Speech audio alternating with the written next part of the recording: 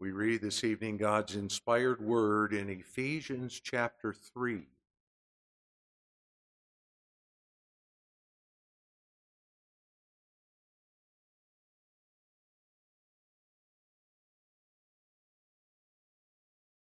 Ephesians chapter 3.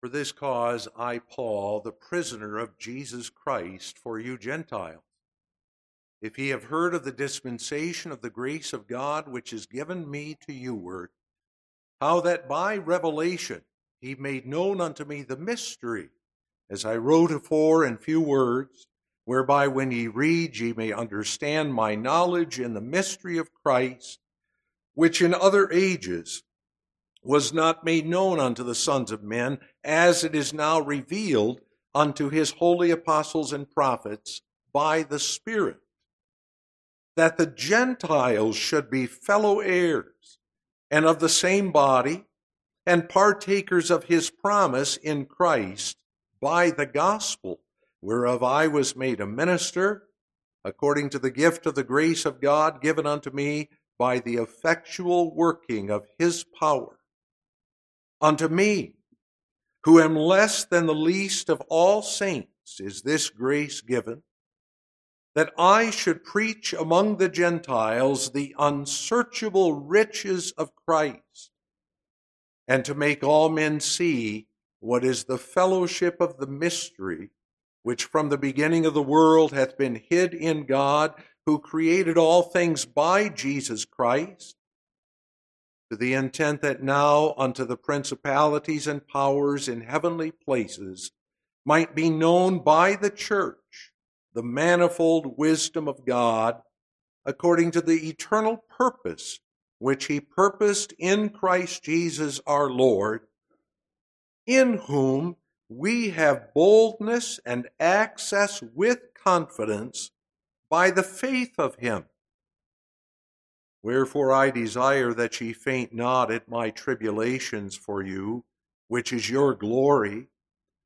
For this cause I bow my knees unto the Father of our Lord Jesus Christ, of whom the whole family in heaven and earth is named, that he would grant you, according to the riches of his glory, to be strengthened with might by his Spirit in the inner man, that Christ may dwell in your hearts by faith, that ye, being rooted and grounded in love, may be able to comprehend with all saints what is the breadth and length and depth and height, and to know the love of Christ, which passeth knowledge, that ye might be filled with all the fullness of God. Now unto him that is able to do exceeding abundantly above all that we ask or think, according to the power that worketh in us, unto him be glory in the church by Christ Jesus throughout all ages, world without end. Amen. Notice especially the 12th verse of this chapter, Ephesians 3, in whom, that is in our Lord Jesus Christ, we have boldness and access with confidence by the faith of him. We continue this evening our consideration of true faith, looking now at the instruction of our Heidelberg Catechism in Lord's Day 7, where we consider this evening questions and answers 21 through 23. Having seen last week that faith is essentially, fundamentally, that graft that God establishes, uniting us with Christ, we then are asked in question 21, what is true faith? True faith is not only a certain knowledge whereby I hold for truth all that God has revealed to us in his word, but also an assured confidence which the Holy Spirit works by the gospel in my heart, that not only to others, but to me also, remission of sin, everlasting righteousness, and salvation are freely given by God merely of grace, only for the sake of Christ's merits. What is then necessary for a Christian to believe? All things promised us in the gospel, which the articles of our Catholic, undoubted Christian faith briefly teach us. And then what are those articles? So follows what we know as the Apostles' Creed and confess every Sunday evening. Beloved in the Lord Jesus Christ, in last week, in considering the first question and answer of Lord's Day 7, we saw that there's a very important distinction to be made when we search out the biblical concept of faith. Faith is first and essentially that living graft that God Himself establishes as He unites us to Christ. It's that bond that unites us to Christ, and therefore through which we receive His life and His benefits. Because not one person without Christ can be saved. It's also true that not one person can be saved without faith. That living graft, which is true faith, the very essence of faith, is established by God at the moment of regeneration. That new birth by which we receive the life of Christ is therefore also the establishment of that living graft or bond that unites us to Christ, by which we receive His life and all His benefits, the benefits that flow from Calvary. Our salvation is in Him.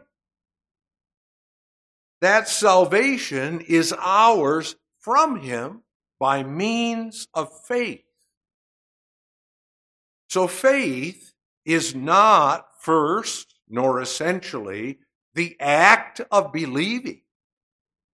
Faith is first and essentially that living graft established by God and by which we are united to Christ and receive His life and His blessing.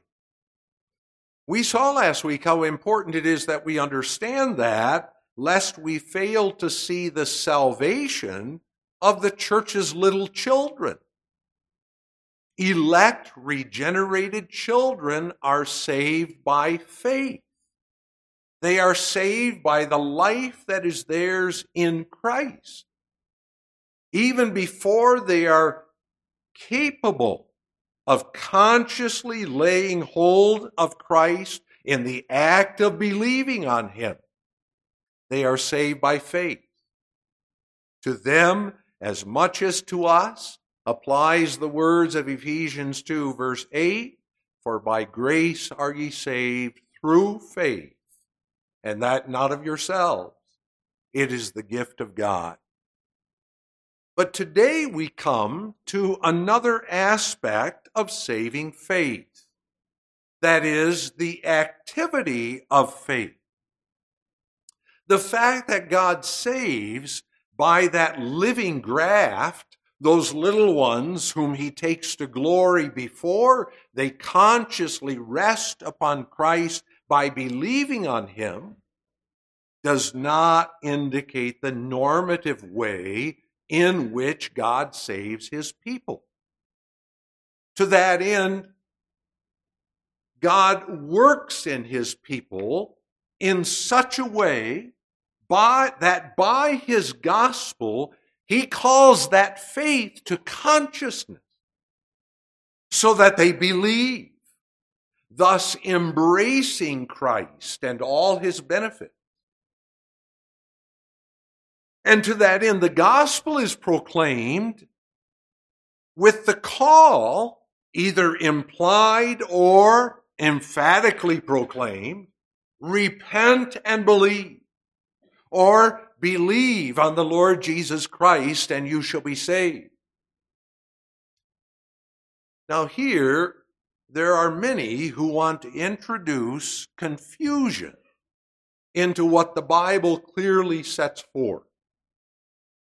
They either want to view faith's activity as man's work, or they want to accuse us who speak of the activity of saving faith of making faith a condition that man must fulfill in order to be saved.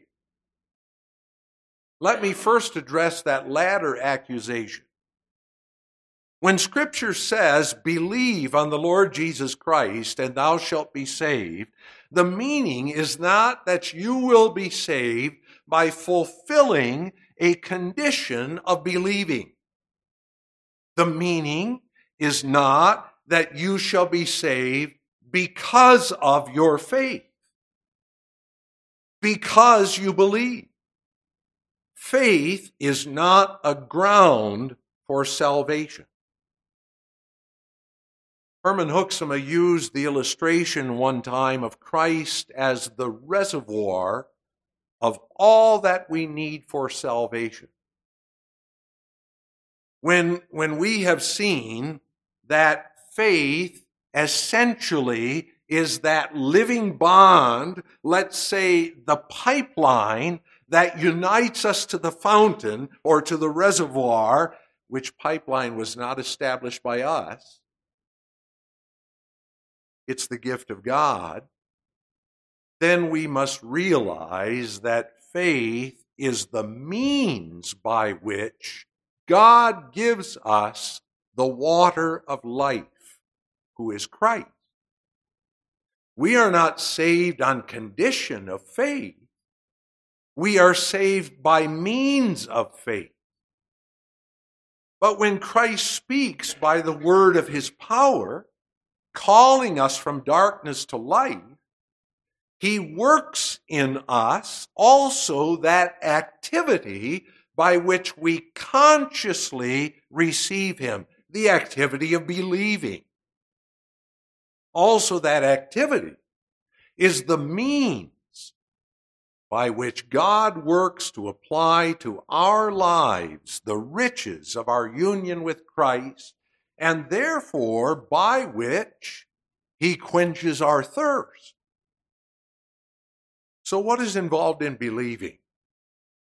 Believing is obviously a conscious activity. We heard last week from our Canons of Dort, Article 12 in the third and fourth heads of doctrine, that statement, "Man is himself rightly said to believe and repent by virtue of that grace received." Christ is not the one who repents and believes. You are called to believe on the Lord Jesus Christ. Is believing then our work? No. It is God's work. Ephesians 2 verse 8. In our conscious activity, by which, there you have the means once again, by which we receive, even embrace Christ as our Savior, as our wisdom and righteousness and sanctification and redemption. What does it mean to believe in Jesus? You don't think, do you, that simply means to believe that Jesus lived and died and rose again?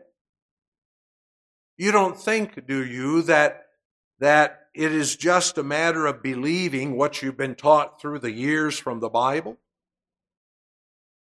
Certainly there are articles of the Christian faith that belong to the substance of our believing. Faith lays hold of something substantial. Fundamentally, the person of our Lord Jesus Christ.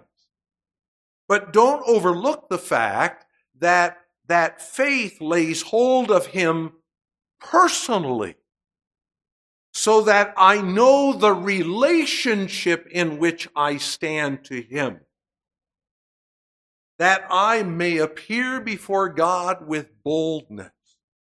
It's from that point of view that I call your attention to the activity of a true faith, that is, from the viewpoint of what we read in Ephesians 3, verse 12, in whom, that is, in Christ, our Lord, in whom we have boldness and access with confidence by the faith of Him. My theme, then, is appearing before God with boldness by the activity of a true faith, first of all. Secondly, as a work of the Spirit through the Word. And finally, in the full enjoyment of this wonder. It is only by the activity of a true faith that we may appear before God with boldness. The Catechism puts it this way in the 21st answer: true faith is not only a certain knowledge whereby I hold for truth all that God has revealed to us in His Word, but also an assured confidence which the Holy Spirit works by the gospel in my heart, that not only to others, but to me also, remission of sin, everlasting righteousness, and salvation are freely given by God, merely of grace, only for the sake of Christ's merits. True faith is personal knowledge. Personal knowledge. Now you understand, knowledge is embraced by the activity of the mind. Belonging to this knowledge, therefore, is the intellectual understanding of something. And the Catechism explains it. It's the knowledge of all that God has revealed to us in His Word. When it goes on to ask the question, what is then necessary for a Christian to believe? It answers all things promised us in the gospel, which the articles of our Catholic undoubted Christian faith briefly teach us. And then it points to those articles as those set forth in what we know as the Apostles' Creed.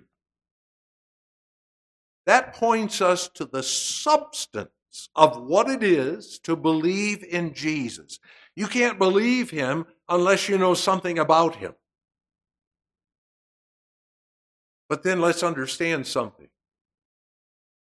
And this is something that I emphasize often to my older catechism students. The knowledge of God's truth set forth in Scripture is important. Else, He wouldn't have given it to us. But be careful. When we speak of the activity of a true faith in terms of knowledge, we're not referring simply to the intellectual knowledge that we embrace with our minds and turn over and analyze with our brains. We're speaking of a spiritual knowledge. That is a knowledge of relationship.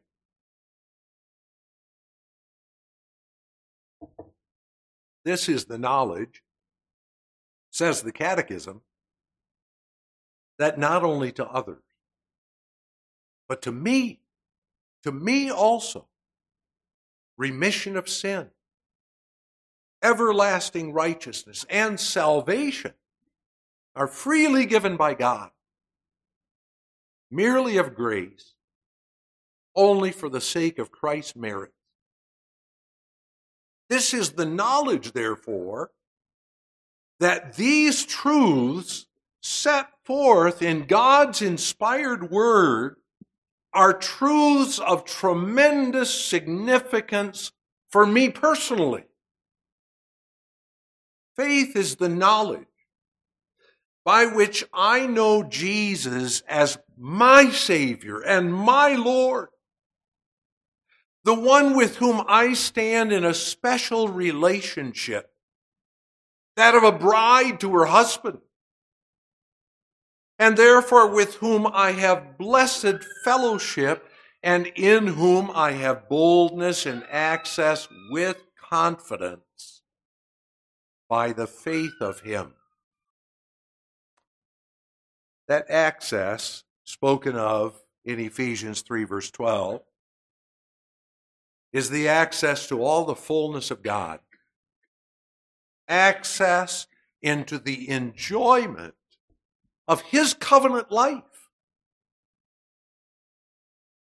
And while we might speak of that knowledge as that which lays hold of what God has revealed in his word, and particularly those cardinal truths set forth in the Apostles' Creed, we might look at it from the viewpoint of what we saw back in Lord's Day 1, when we faced the question, how many things are necessary for thee to know, that thou, enjoying this comfort, mayest live and die happily? And you remember the answer was 3. The first, how great my sins and miseries are. The second, how I may be delivered from all my sins and misery. The third, how I shall show my thankfulness to God for such deliverance. The knowledge of faith, therefore, is knowledge of ourselves as we stand before the perfectly holy God. After all, when God enlightens our understanding, we see things in a different light. As the Spirit works in us, calling that true faith to our consciousness, he gives us to see our hopelessness, our despair, our death. He gives us to know our sin and separation from God that we brought upon ourselves by our sin. He works in us, therefore, that true sorrow of heart that works repentance. Repentance that will be seen in the fruits thereof. This knowledge of a true faith compels me to cry out, God, be merciful to me, the sinner. Mind you, not just a sinner, as if we are measuring ourselves alongside this one or that one and pointing the finger at everyone else. God, be merciful to me, the sinner. But this faith is also the knowledge by which we know Jesus Christ as the fullness of our salvation. Our salvation is in Christ alone. Yes, that knowledge knows that Jesus was conceived by the Holy Spirit, born of the Virgin Mary. That knowledge knows that he suffered under Pontius Pilate, was crucified, dead and buried. That knowledge knows that he rose again the third day, and so on. But again, the mind of faith does not merely know these things about Jesus, as if a person might become an expert in knowledge about some other historical figure. The mind of faith knows that the suffering and death of Jesus was for me and in my place. The knowledge of faith understands that he rose from the dead as God's testimony that his work perfectly accomplished my justification. The knowledge of faith sees Christ as the one who continues his work in me by his Holy Spirit. And so true faith also has that element of an assured confidence. Ephesians 3 verse 12 speaks of boldness and confidence. Boldness is freedom from fear. The one who is bold goes straight forward no matter the circumstances he faces. He isn't hesitant or doubtful. While there are certain circumstances he might be afraid, boldness is the strength to press on in the face of that fear. Now let's not forget, we're talking about our approach to the living God. We're talking about approaching him in the knowledge of our own sin and knowing that he is the one before whom no sinner can stand. To approach him in boldness is to approach him free from any fear of being rejected. How can that be? That boldness comes by faith in Jesus Christ, knowing that I belong to him. With the knowledge of faith comes the boldness and confidence. This confidence is an activity that flows from the relationship that is ours with the God of our salvation. You can't confide in someone who's out to kill you. Of course not. You confide in one you trust, in one you love. You trust in one with whom you stand in a relationship of an intimacy. Confidence in God means the personal assurance of the love of God for you. And again, that comes from the knowledge that not only to others, but to me also, remission of sin, everlasting righteousness, and salvation are freely given by God merely of grace, only for the sake of Christ's merits. For the sake of Christ's perfect satisfaction, in your place, God has reconciled you unto himself, embraced you, bestowed his love upon you, and drawn you with the cords of that love.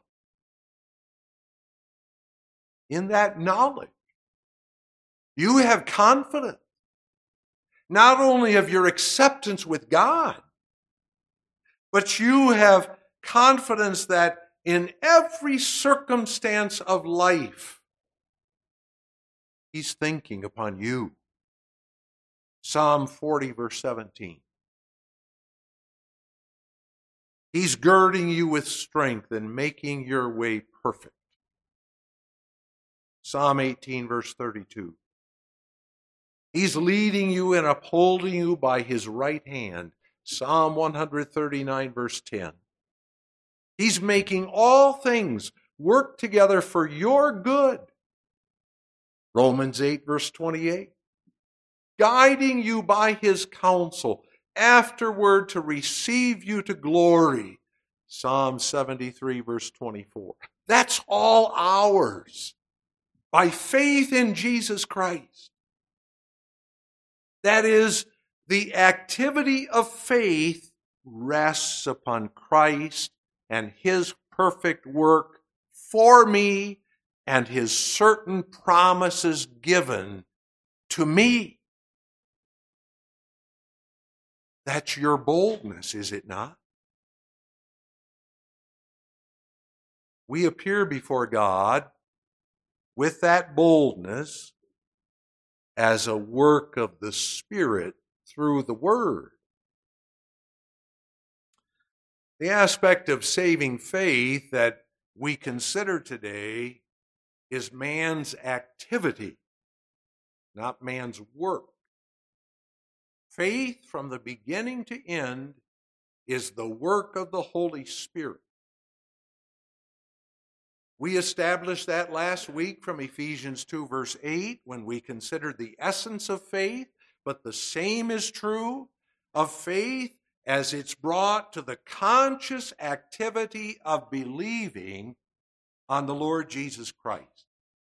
If it were not for the Spirit's work, you would never hear the call of the Savior to you. You would never understand with the spiritual understanding the beauty of God's Word, the riches of the gospel for you. You could sit under the preaching your whole life long, but if not for the work of the Spirit, it would mean nothing to you personally and spiritually. As Paul wrote in 1 Corinthians 2, verse 12, now we have received not the spirit of the world, but the Spirit which is of God, that we might know the things that are freely given to us of God. And verse 14, but the natural man knoweth not the things of the Spirit of God, for they are foolishness unto him. Neither can he know them, for they are spiritually discerned. The Spirit alone is the one who works in us that spiritual discernment and understanding that comes by the exercise of your mind as you hear the gospel proclaimed to you and as you search the Word of God. Don't let anyone tell you that when we speak of faith as man's activity, we are making faith man's work and we are denigrating the sovereignty of God. Don't let anyone tell you that our faith is entirely passive. As I pointed out last week, faith is passive if you are speaking of the essence of faith as that living graft that unites us to Christ. But when that faith is called to our consciousness, that faith is called to activity. That's the way in which God works salvation of His people. You are not to believe any deceiver who says, Christ believes, Christ repents.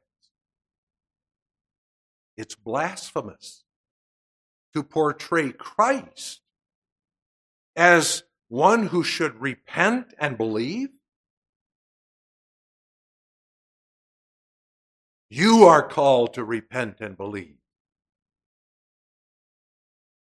Let's not forget our Reformed confessions in this matter. I refer particularly to Article 12 of the third and fourth heads of the canons, together with the surrounding articles in that section of our creed. I refer especially now to that expression, in all whose heart God works in this marvelous manner, are certainly, infallibly, and effectually regenerated and do actually believe.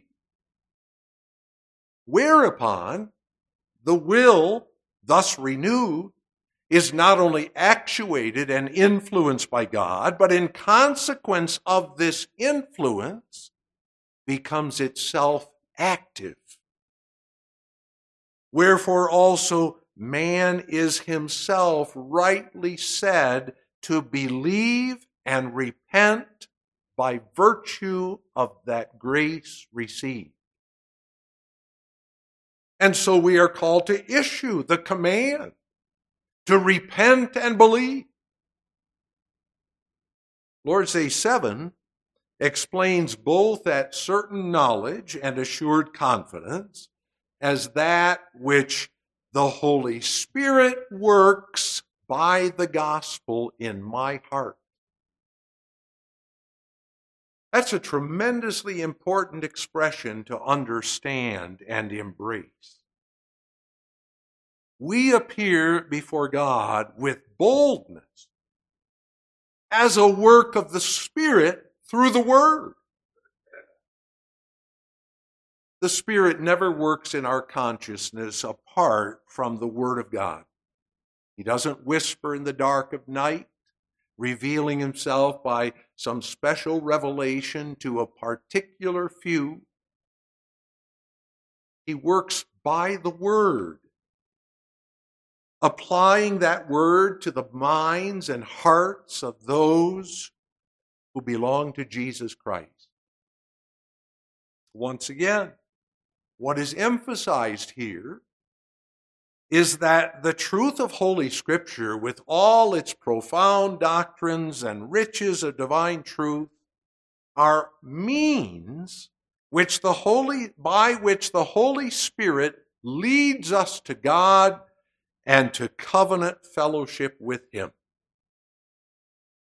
We ignore that to our peril.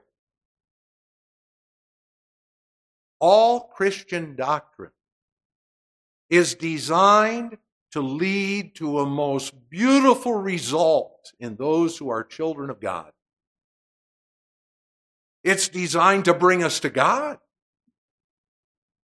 that we rest upon Christ in the personal experience and enjoyment of the relationship that is ours with Him. You must never regard an intellectual understanding of doctrine as an end in itself. If the truth of Scripture is something that you receive intellectually, only to discuss and argue about, you are in a most sorry state. 1 Corinthians 13 makes clear you can have all knowledge of the Bible and still be as sounding brass and a tinkling cymbal. You might be able to converse with the most intelligent theologians and yet perish in your sin. The truth of Scripture, with all its rich doctrine that we will have opportunity to consider over the next several months, the cardinal truths set forth in the Apostles' Creed, are meant and designed to bring us and to keep us in the conscious enjoyment of His covenant life.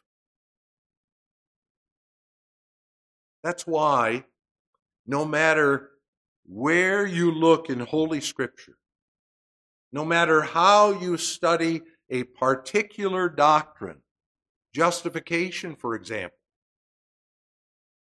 you never find that doctrine in isolation in Scripture. That doctrine is always revealed as the truth of God reflected in the lives of His people. A people taken into the fellowship of His own life and love. So the apostle, in Ephesians 3 verse 12, makes clear that these unsearchable riches of Christ all serve to lead us into the joyful confession in whom we have boldness and confidence and access with confidence by the faith of him. Nothing's more remarkable. You and I, who are one with Christ by faith, are given by God the knowledge and confidence that we have blessed fellowship with him who alone is God. There's an unhindered intimacy in the active faith of a child of God. By faith, we know and confess that Jesus Christ alone is the door into the presence of God for us. He's the one who said in John 14, verse 6, I am the way, the truth, and the life. No man cometh unto the Father but by me. You remember from the gospel accounts of Jesus' death that among the wonders by which God announced the accomplishment of his Son's perfect work on the cross was that the veil of the temple suddenly ripped open from the top to the bottom, signifying by that by Christ's perfect work, we may now enter the sanctuary of God's presence without inhibition, without fear. Everything he came for and all he did to reconcile us unto God, so that we may come boldly to the throne of grace to obtain mercy and find grace to help in time of need. Hebrews 4, verse 16. And all this is by the faith of him. And because this speaks of our conscious embrace of Christ, it speaks of the activity of faith, the blessed gift God has given us, and through which he works by the gospel in our hearts, so that we appropriate Christ and all his benefits. So the Spirit works by the word in your mind and heart, by the word, and by applying to us the promises of God, the gospel of our salvation. We live in the knowledge not only of our sins and misery, but of the remission of our sins, of our righteousness in Christ, of our reconciliation unto God. We live by faith in the confidence of our Heavenly Father's fellowship and favor. And therefore, finally, we live in the full enjoyment of this wonder of bold and confident access into Father's house. Let's remember, people of God, the devil hates faith. He hates not only the God who establishes that faith by uniting his elect people to Christ, Satan hates that faith coming to active expression in the knowledge and confidence and therefore bearing fruit in the lives of God's people. He would do whatever possible to interrupt the exercise of that faith. If it were possible, he would destroy it. It's not possible, because that faith is not our work. It's God's. The devil might well interrupt the exercise of that faith. He entices us to fall into sin sin which then wounds our consciences and dulls our sense of God's favor. And so the Lord gives us to hear the call to repentance, the call to faith, also working in us by His Holy Spirit to bring us to our knees in true repentance. Once again, to revive us. Then, with eyes fixed upon Jesus, we thrive in the enjoyment of God's fellowship, knowing that the perfect work of His own dear Son and the wonder of His love and grace has been bestowed upon us, and that He has given to us all the blessings of salvation. In my faithful Savior, Jesus Christ, I am partaker of the covenant blessings of Jehovah's life and love.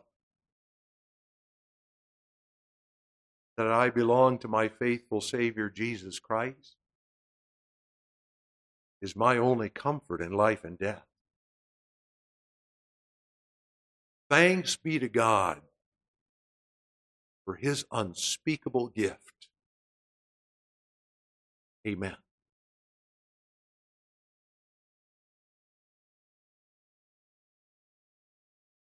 Gracious Father, when we contemplate the wonder work of Thy grace, and we contemplate the beauty of faith by which we receive Christ and all His benefits, we stand in awe before Thee and Thy handiwork, the work of Thy Holy Spirit.